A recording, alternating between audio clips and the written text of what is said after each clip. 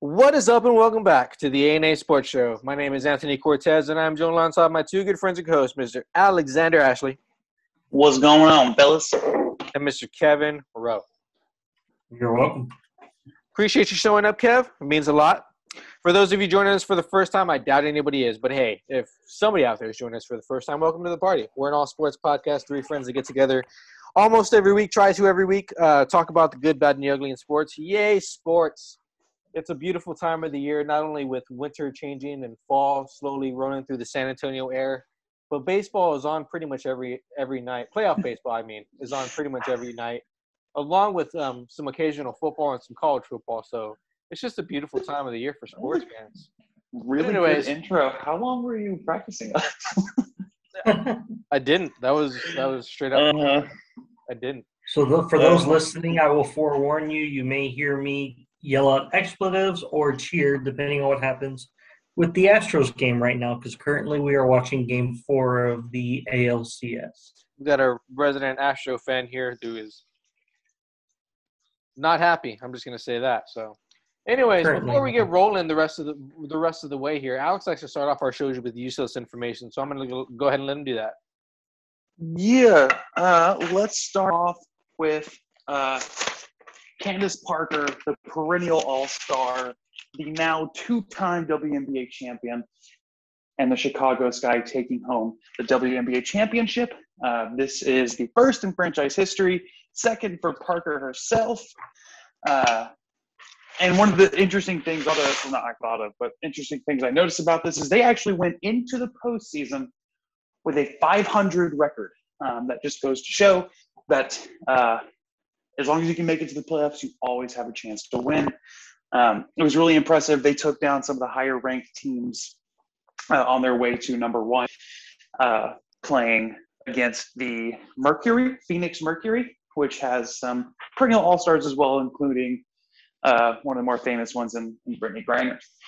Two things are not very brotherly lovey in Philadelphia right now is Joel Embiid and Ben Simmons just do not seem to get along at all at this point. From all reports, they actually got into an all-out brawl during camp. As we all know, the NBA season is right around there. And so all these teams were kind of reporting back. Actually, I think we may even had the first couple of games of the season recently. However, Ben Simmons has been having issues with the 76ers organization. He actually did not play there this year and has gotten to the point where he lost over $1 million, decided to come back to training camp, but has not been giving it any effort to the point where he's actually playing in sweatpants with, his phone in his pocket. Everybody's kind of calling him out on it, and him and Embiid just got into it. So that does not sound like the city of brotherly love, although it also seems very much so like Philadelphia at the same time. And then out of practice and suspended for a game is pretty big from your coach too. Absolutely. And Doc Rivers is a very pro-player kind of coach. So for him to have to go and do something like that speaks volumes to what was actually happening. And then last but not least, and I hope I'm not taking this as a favorite thing from anybody, but it's just such good news that I think we need to talk about it just right up the top. Major League Baseball is doing something right. It's super amazing. Starting in, I think, 2022 is what I read, Major League Baseball will provide housing to minor league players. For the longest time, there's been this talk about how minor league players kind of get the short end of the stick. They don't necessarily make enough to live. Finding housing is difficult for them. They don't get paid very well, among other struggles that they have. But to see this, it was a huge step forward, I think, for Major League Baseball, and just kind of taking care of their players from top to bottom, because the minors are incredibly important to this game in particular. There's not another minor league organization like it. Or at least that operates kind of the same way. So it's just a really exciting thing for baseball and for players moving forward. But those are my quasi-useless highlights. Candace Parker won her first championship with the LA Sparks, correct? You would be correct. All right. check out the big brain on Brad.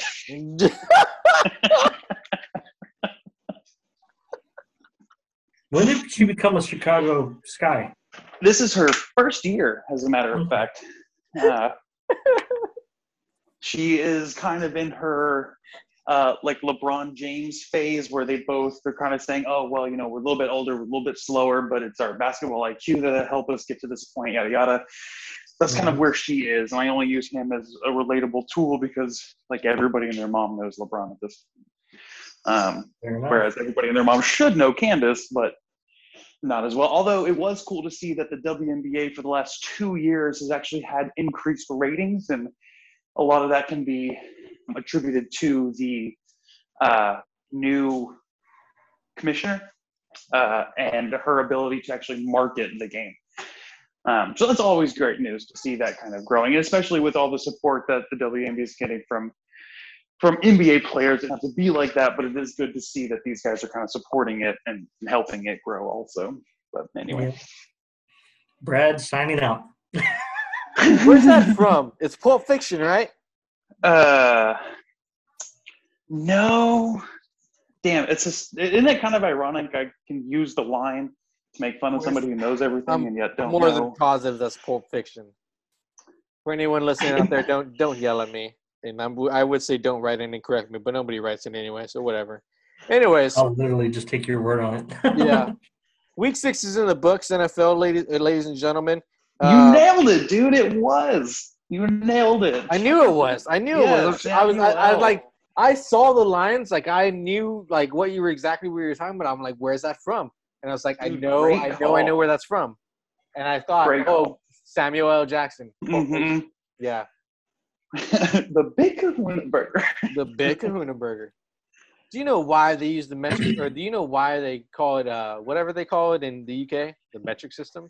Check out the big brain on Brad. That's hilarious. All right, great movie. It is a great movie. And this has been your daily or your weekly movie influx to your sports podcast. Or testing the waters of our new media podcast. I don't care. I don't care what anybody says about Tarantino. That man is a genius filmmaker. Anyways, we can move on.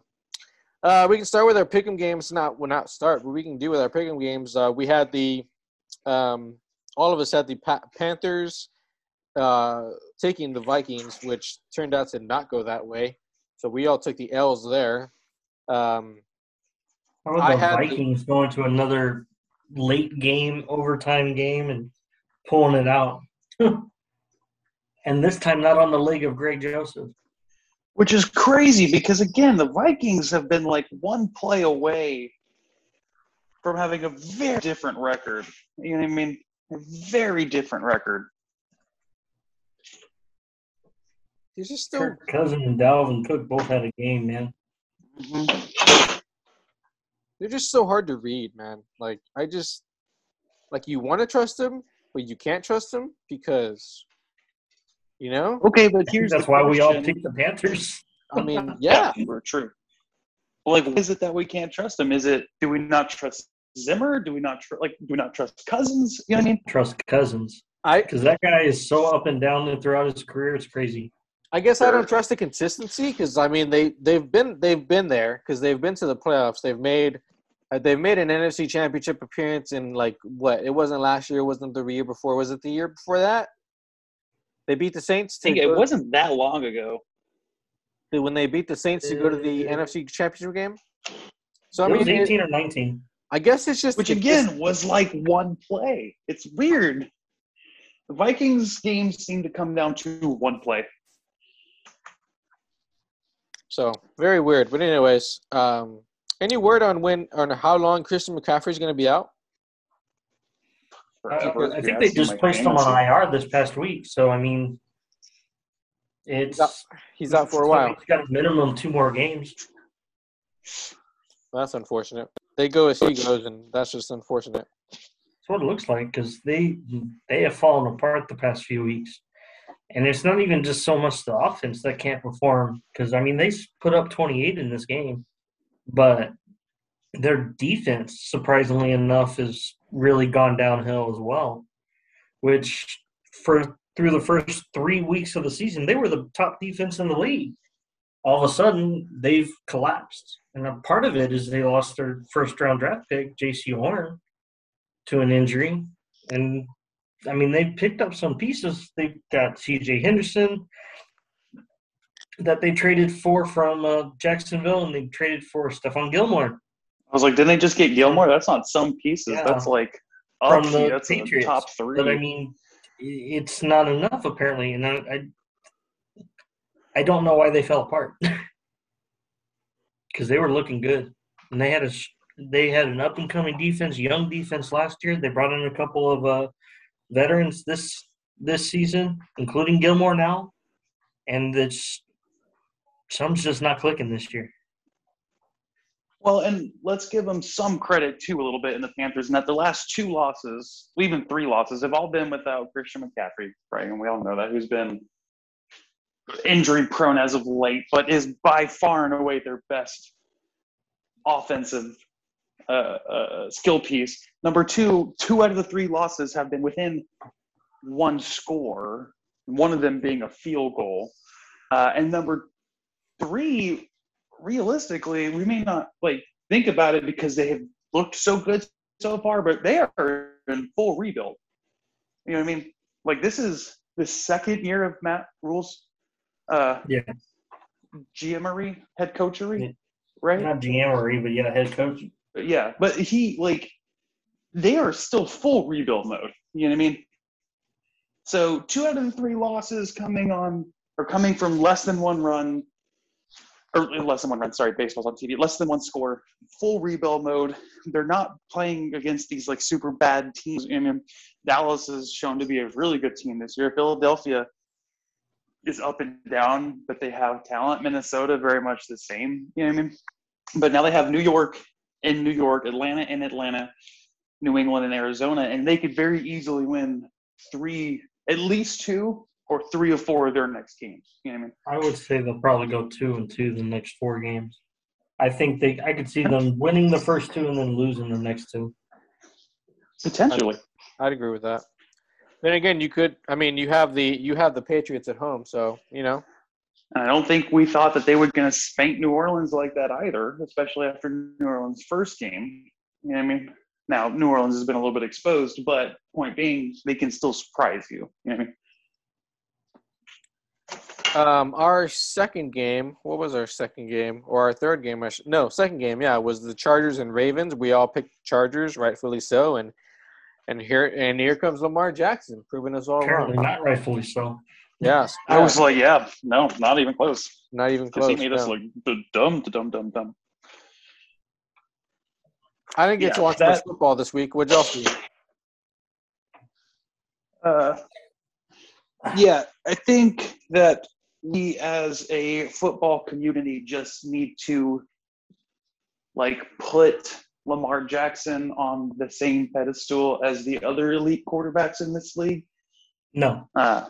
No. Look like it. Okay, absolutely. He's won 85% of his games. He has a better pass accuracy every year. Everything that people say he can't do, he then does. Slow your roll. On this game alone, he went 19 of 27 for 160 yards or 67 yards. He had 1 touchdown and 2 interceptions. Don't tell me he belongs to be on that upper tier of quarterbacks. You want to put him in the realm with running backs? Absolutely, I'll do that. No, because he doesn't play running back. He plays quarterback. And if he wins and does well, then he gets to be a top-tier quarterback. If he can start passing consistently, game in, game out, and not have these bad games, probably one out of every 3 games that he throws a goose egg like this, I'll call him an elite quarterback. But right now, he's an elite runner. Okay? I'm not even going to call him running back. I'll give him the benefit of the doubt. He is a quarterback, but he's an elite runner, not an elite passer. And what you look for in a quarterback is this passing ability more than anything. I will give him that he's an elite runner because you know what? He ran for 8 carries, 51 yards in this game, which is only 2 yards behind their leading rusher. But the fact of the matter is the Baltimore offense is run heavy. They ran for 187 yards in this game and 3 touchdowns rushing. That is the reason they won this game. That is the reason they ran away with this game, because the Chargers do not have a rushing defense. Their rushing defense was awful. Okay, now the past few years, Baltimore has shown itself to be a running football team, which can complement a little bit of the pass. Okay, let me just say this. There are players in the sport who don't act traditionally like the position that they play, and we will oftentimes herald them as great players at that position because of things that they do particularly well. If you want a good example that we've talked about very often, let's look at like Fernando Tatis Jr., who is a dog shit defender, but like offensively genius, right? And we all give him credit for being a great baseball player, a great shortstop because of what he can do. Lamar Jackson, who is, by the way, a good thrower. If you look at his career stats, he is a good thrower of the football. I mean, even this year, he has about a 99 passer rating, so that's pretty good. You know, that's top third in the league. And then he can also run all over everybody. So just because he doesn't act like the prototypical pocket passer quarterback Tom Brady look-alike does not make him not an elite quarterback. And I will, at this point, defend him because every time we said he can't do something, he does it. So just because he throws sidearm and runs all over everybody, it doesn't make him not an elite quarterback. I do not. By the way, he has a better winning percentage than most quarterbacks in the last 4 years since he's been in the league. If you don't need him to look like Tom Brady, do you need him to pass more, or do you need him to do what his strength is? Apparently not, because he's winning and winning a lot. Yeah, I need him to be more consistent. Okay. Go ahead, finish. Well, no, I'm just saying, we can look at his career stats and see what consistency looks like, or at least improvement, which is what everybody wants to see. Let's go Lamar Jackson. I don't need him to be more consistent in the fact of I don't need him to pass more. I need him to maybe throw 20 times a game, okay?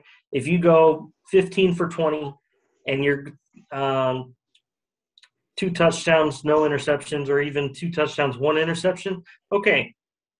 And then you add on top of it his rushing numbers, you know what? I'll go ahead and give you that. I will give you that you're an elite quarterback. But the fact that he can come in here and then throw a goose egg like he did for only 167 yards and only get 1 touchdown but 2 interceptions, give away the ball twice, that's going to really hurt you. If you don't have a good – It only really hurts you because most other quarterbacks can't make up those 2 passes on the ground, which he can. But continue. You've got to protect the football. You also got to score, which he does. And when you're throwing interceptions, that's not protecting the football. That is not – Okay, how many interceptions do you think would be too many in a span of just 1 season? How many is too many in a span of 1 season? Would it be more than 10? I would say more than 10. Okay, he hasn't had a season where he has more than 10 interceptions. 9 is the most, and that was last year. By the way, he has gone, what is that, if you throw 10 interceptions in a game, that means you're averaging less than one a game. Yeah. So that's pretty good. Yeah, I mean, that seems pretty good to me. Oh, plus he runs better than everybody else in the league. Plus, how many of those were his fault? True. Yeah, that's a great point. You could argue that for any quarterback in the league pretty much. And I would agree with that too. Yeah. But if you want to look at it, this season he has 9 passing touchdowns and 5 interceptions. He has less than a 2-to-1 touchdown to 2 interception rate. If you don't have at least if you want to talk about an elite quarterback in the league, I would say that ratio needs to be at least 3 or 4 to 1. So let me ask this. Why can't an elite quarterback in the league have a touchdown to turnover ratio? Why does it have to be passing touchdowns to interceptions? Because the idea of a quarterback is to drive your team down the field. Now, whether you run it in or whether you give it to pass it in, I mean, Why? Okay, actually, let me change the question because I heard this phrase the other day. If we changed the name from quarterback to player, right? The one who makes the play, the playmaker, who would be the number one in the whole league? In y'all's opinion, if it wasn't quarterback, and throw away your traditional standard of quarterback where it's sit back in the pocket and pass, right? That's interesting. Who would be number I one? don't know.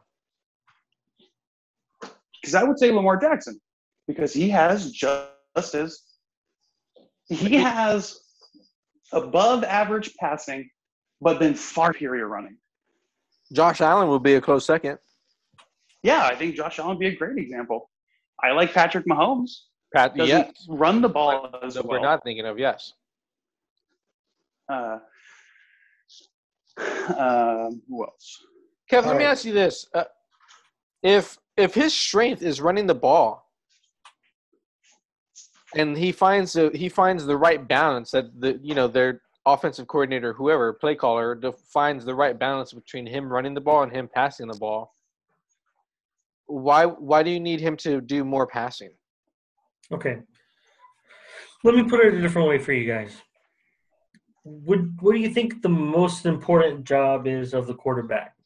Outside of moving the ball forward, wouldn't you say possibly protecting the ball? Yes. I would say putting the team in a position to win games. Okay. Well, also and wouldn't protecting the ball, in other words, not giving up turnovers, be part of that? That would definitely be a part of it. You're absolutely right. Okay. This season combined between rushing and passing, he has 11 touchdowns and 9 turnovers. Okay. You telling me that's elite? Yes. Really? Because he has a 35-8 record. So it throw the looks record like out because you know what? It's not just better. It's not just the quarterback that's responsible for the record. Because you can't tell me that we need to keep that in mind for every other quarterback that exists. You can't tell me last year that Deshaun Watson was not one of the best quarterbacks in the league, and yet they went 4-12. So record is not the only indicator of a good quarterback. So try again, sir. No, you asked me what is the most important thing for a quarterback to do, which is put your team in a position to win, right? That's the most important thing. And with a 35-8 record, it looks like he is putting his team in positions to win as the quarterback. So, and it seems to be working pretty well. He's a 3-1, almost 3-1, a little bit better ratio of winning as the quarterback, which, you know, if you don't win, it can also be your fault. Like Baker Mayfield, who's not winning, and now we all super blame him, even though he's a serviceable quarterback. So are you sure that's them winning because of him or in spite of him? I would say because of him, and I think that if you ask any NFL executive, they would 100% agree. Cool. So Trent Dilfer was elite the year they won the Super Bowl then, huh? Yeah, if you're that good and you get your team to Super Bowl, then probably. Oh, but he only had 1 year, not 4. And How about Trent Joe Dilfer Flacco in his 3 or 4 years as a Raven? Yeah, I mean, if you are good enough to get to that point, then yes, because you won it. So at that point, yes, you are. How about your winning quarterback, Tyrod Taylor? Hey, he is a winning quarterback. He's a winning quarterback. You said it. You said the words, not me. Oh, God, I love doing this. Have I ever mentioned how much I love doing this? I love doing this. Oh, man. Guys, if that are listening, if anybody listens and anybody wants to write in, please tell us your thoughts on I will agree with you. I will agree with you in some aspects, Kev, that, you know, it's important to – I mean, as a quarterback, I mean, if you turn the ball over multiple times, you know, you don't give yourself a good chance to win. So I will agree with you on that. Like that, yes. I mean, but the record does speak for itself. So, and I mean, my biggest takeaway from this is he knows what his strength is. His coaches know what his strength is. play to that. You have to, as I always say, you have to take what the defense gives you. And I mean, if they're dumb enough to let you run all over the place, not dumb enough. Sorry, I shouldn't say that word. If they can't stop you, then why not take advantage of that? If you can find the right balance between passing and running when you're their best, rushing option, it is what it is, Look at Vince Young, the year that Texas won the national championship, Pop quiz, Alex, who was the running back the year that Texas won the 05 title? Vince Young. Who was the actual running back? I don't know, because it's Vince Young, who had like 2,000 passing yards and 1,000 rushing yards, which has only happened like 4 times in D1 football. Williams, that just happened to be the year. No, it wasn't Ricky. No, after that, Jamal Williams. That sounds maybe right. That sounds right. I'm curious. I'm gonna look it up. Yeah, I gotta look it up now too. I gotta know. Anyways, well, I don't have to look it up. So anyways, we can move on. Browns and Cards. The Cardinals and Browns were our last pick'em game. Besides our lock and upsets. Kev, you actually picked right. Cardinals. They're just on a roll, man. Browns. Jamal Charles. Sorry? Jamal Charles. Yeah, Jamal Charles. There we go. We all failed that pop quiz. Anyways. Mm-hmm.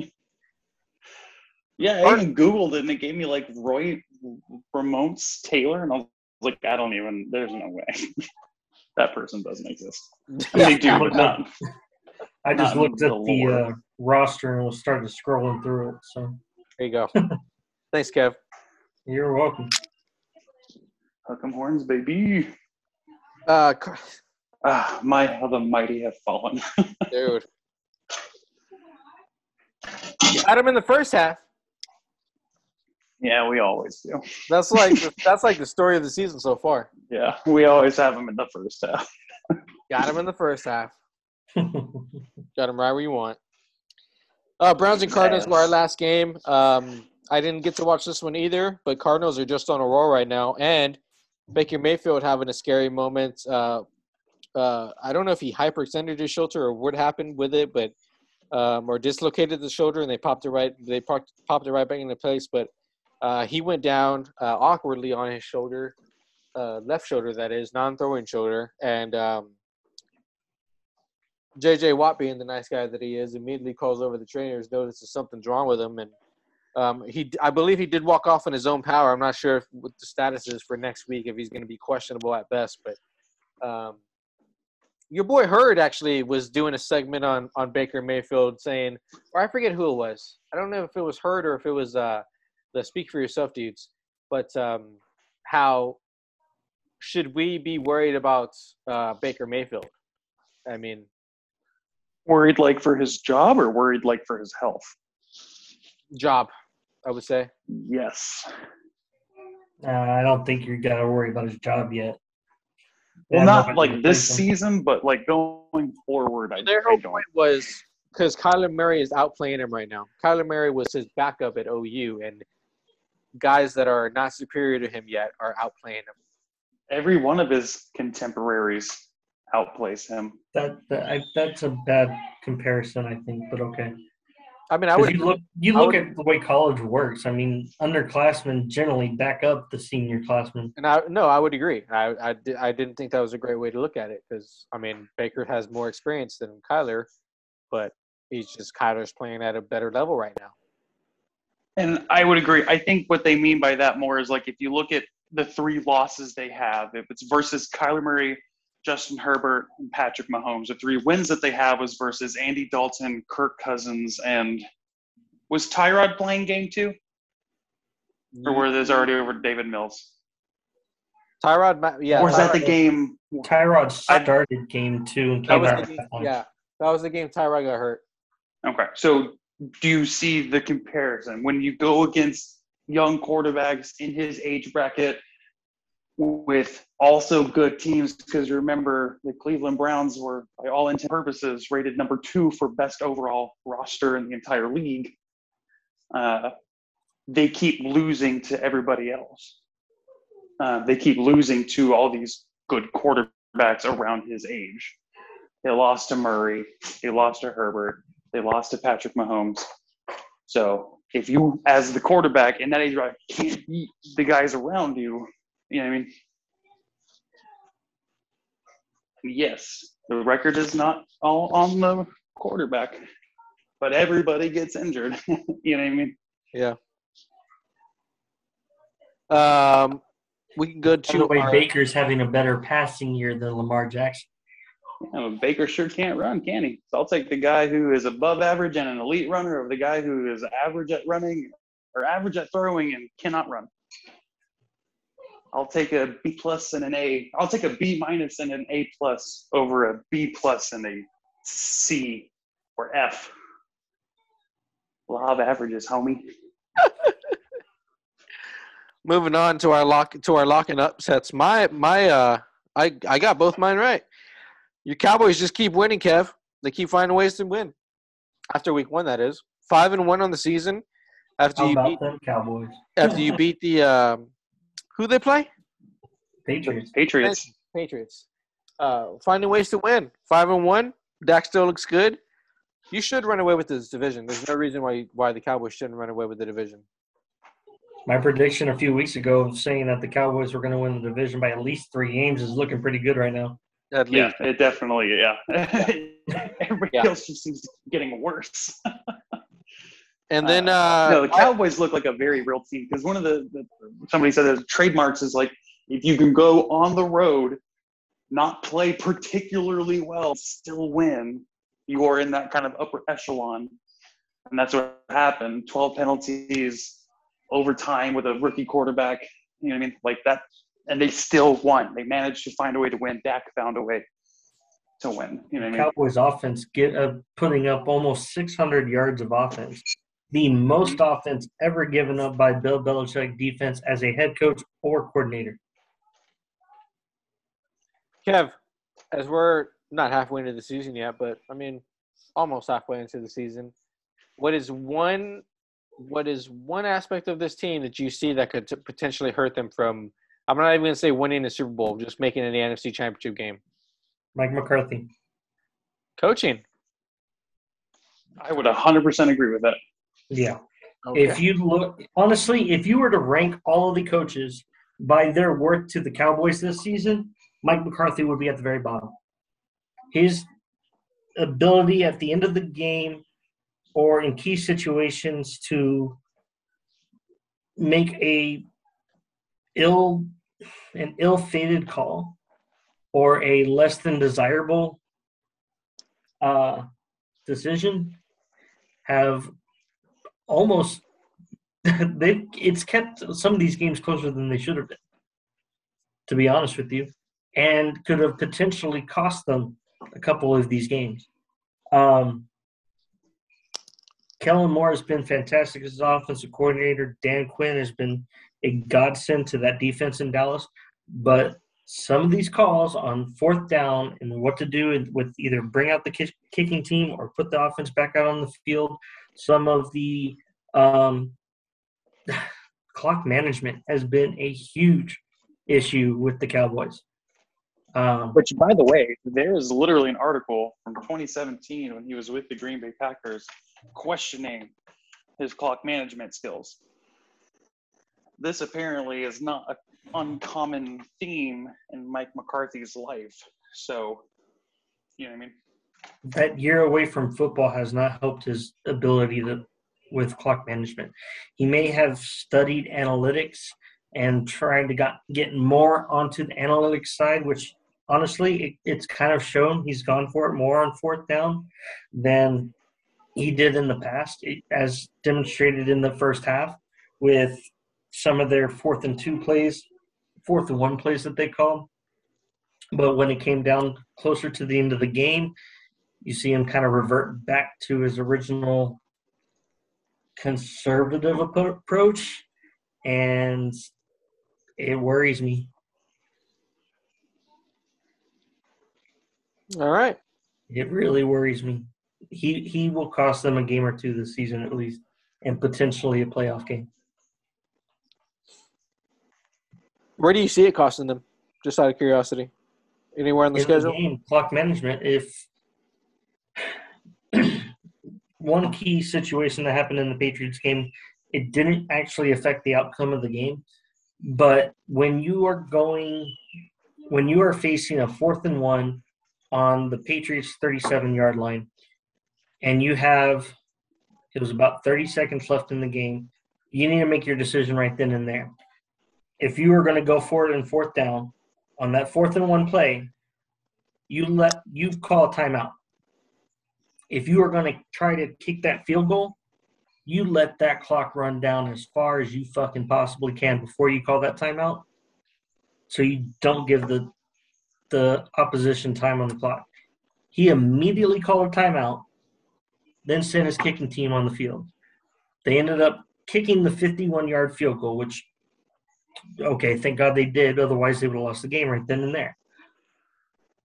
But you ended up leaving about 25 seconds left on the clock for the Patriots to get the ball back and run down the field and either win it on a field goal or just throw a bomb and actually and win the game with a touchdown, which they already showed you that they could with that 75-yard pass play right after the pick six that Mac Jones had thrown.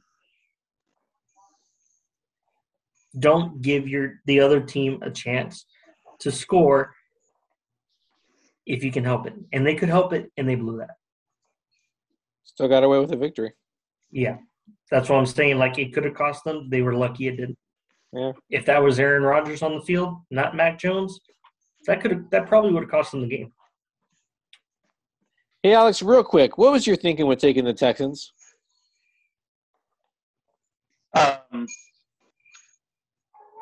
I guess my big thing was injuries to the Colts.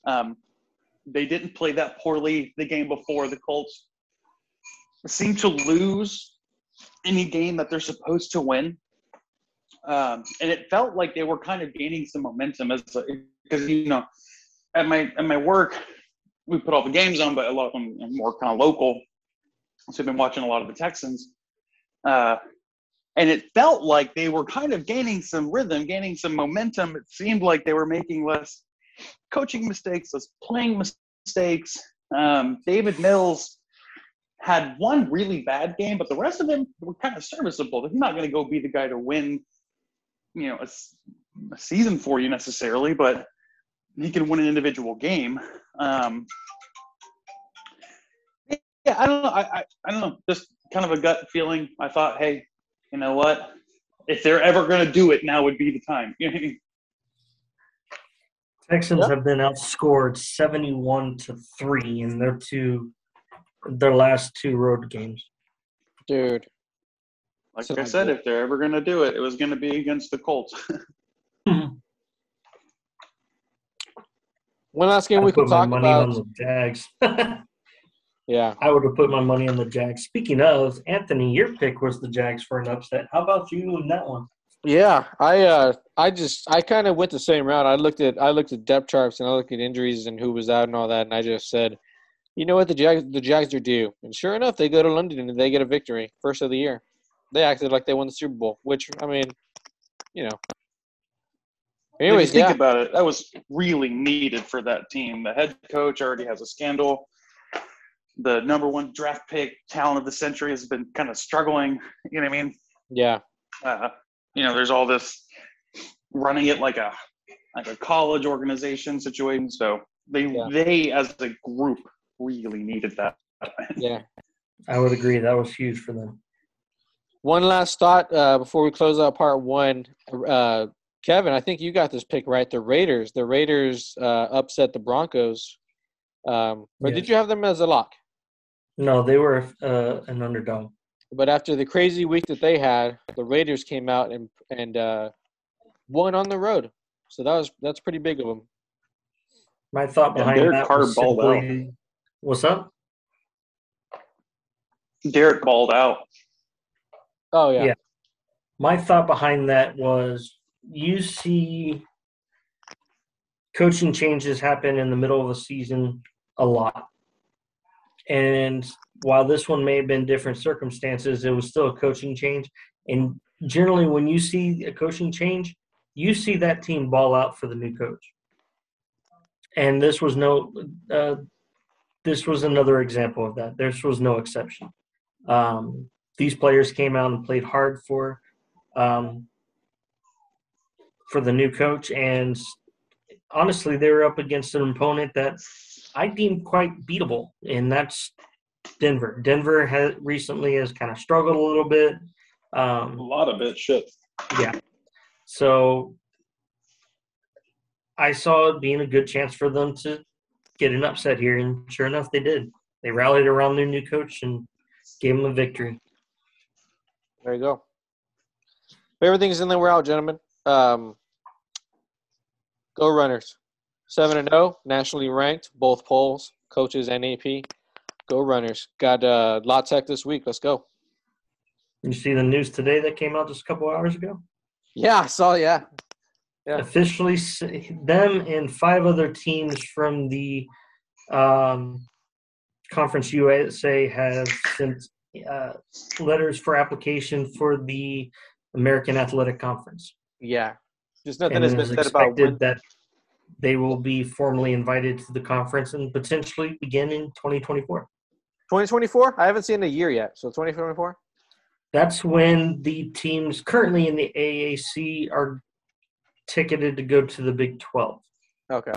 And that would be UCF, Cincinnati, and Houston. Yeah. So, yeah, big news. It's a special year and just exciting time over there at UTSA. Yep. You got one, Kev? I got 2. One personal one is my son Joseph. We are going to be putting in his first organized sports league. He's only 2, but he's going to be playing soccer starting Saturday. Hey. Nice. And then my second one, what's up? The little football. Little football. Soccer. My second one is kind of a funny one, actually, and it happened in the Astros game last night. I don't remember which inning it was, but it was just kind of funny to see. The batter was Jose Siri, and Joe Buck is up there throwing out these jokes about Apple products and this and that. But they turned it into an ad after a pitch. Joe Buck actually said, "Hey, Siri." And then sure enough, here comes that bottom thing says, show me baseball's RBI leaders for postseason. Then whatever the Apple tune is and everything. They actually turned his name into an ad. I thought it was funny as hell. Oh, wow. I missed that. Alex? I really like we have, and maybe for one of the first times in a very long time, a lot of different faces in college football kind of move up and down. Now, I'm not still 100% sure that the rankings are 100% accurate, but I just do like seeing kind of influx of some guys that have kind of been out for a while. Baylor's kind of a feel-good story after all the things that they went through, very down years. They've now built a very strong program. They're 6-1.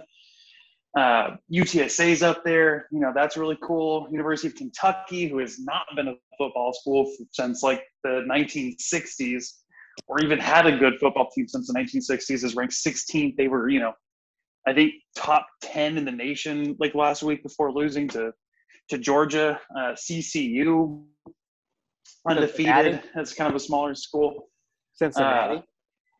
Cincinnati, yeah, ranked 2nd in the nation right now. Georgia, who has just been killing it. They've always kind of been that 3, 4, 5 behind everybody else. So it's cool to kind of see them. Michigan State, Oklahoma State. I know they're traditionally good schools, but it's been a while since these guys have really been like top tier. So to kind of see a shift, to see Alabama with a loss down at 4, to see Michigan be a good football team again when everybody's been shitting on that program for so long at 6-0, with some quality wins under their belt. Like, it's cool. It's cool to see some new names and some new places. North Carolina State is up there, the Wolfpack.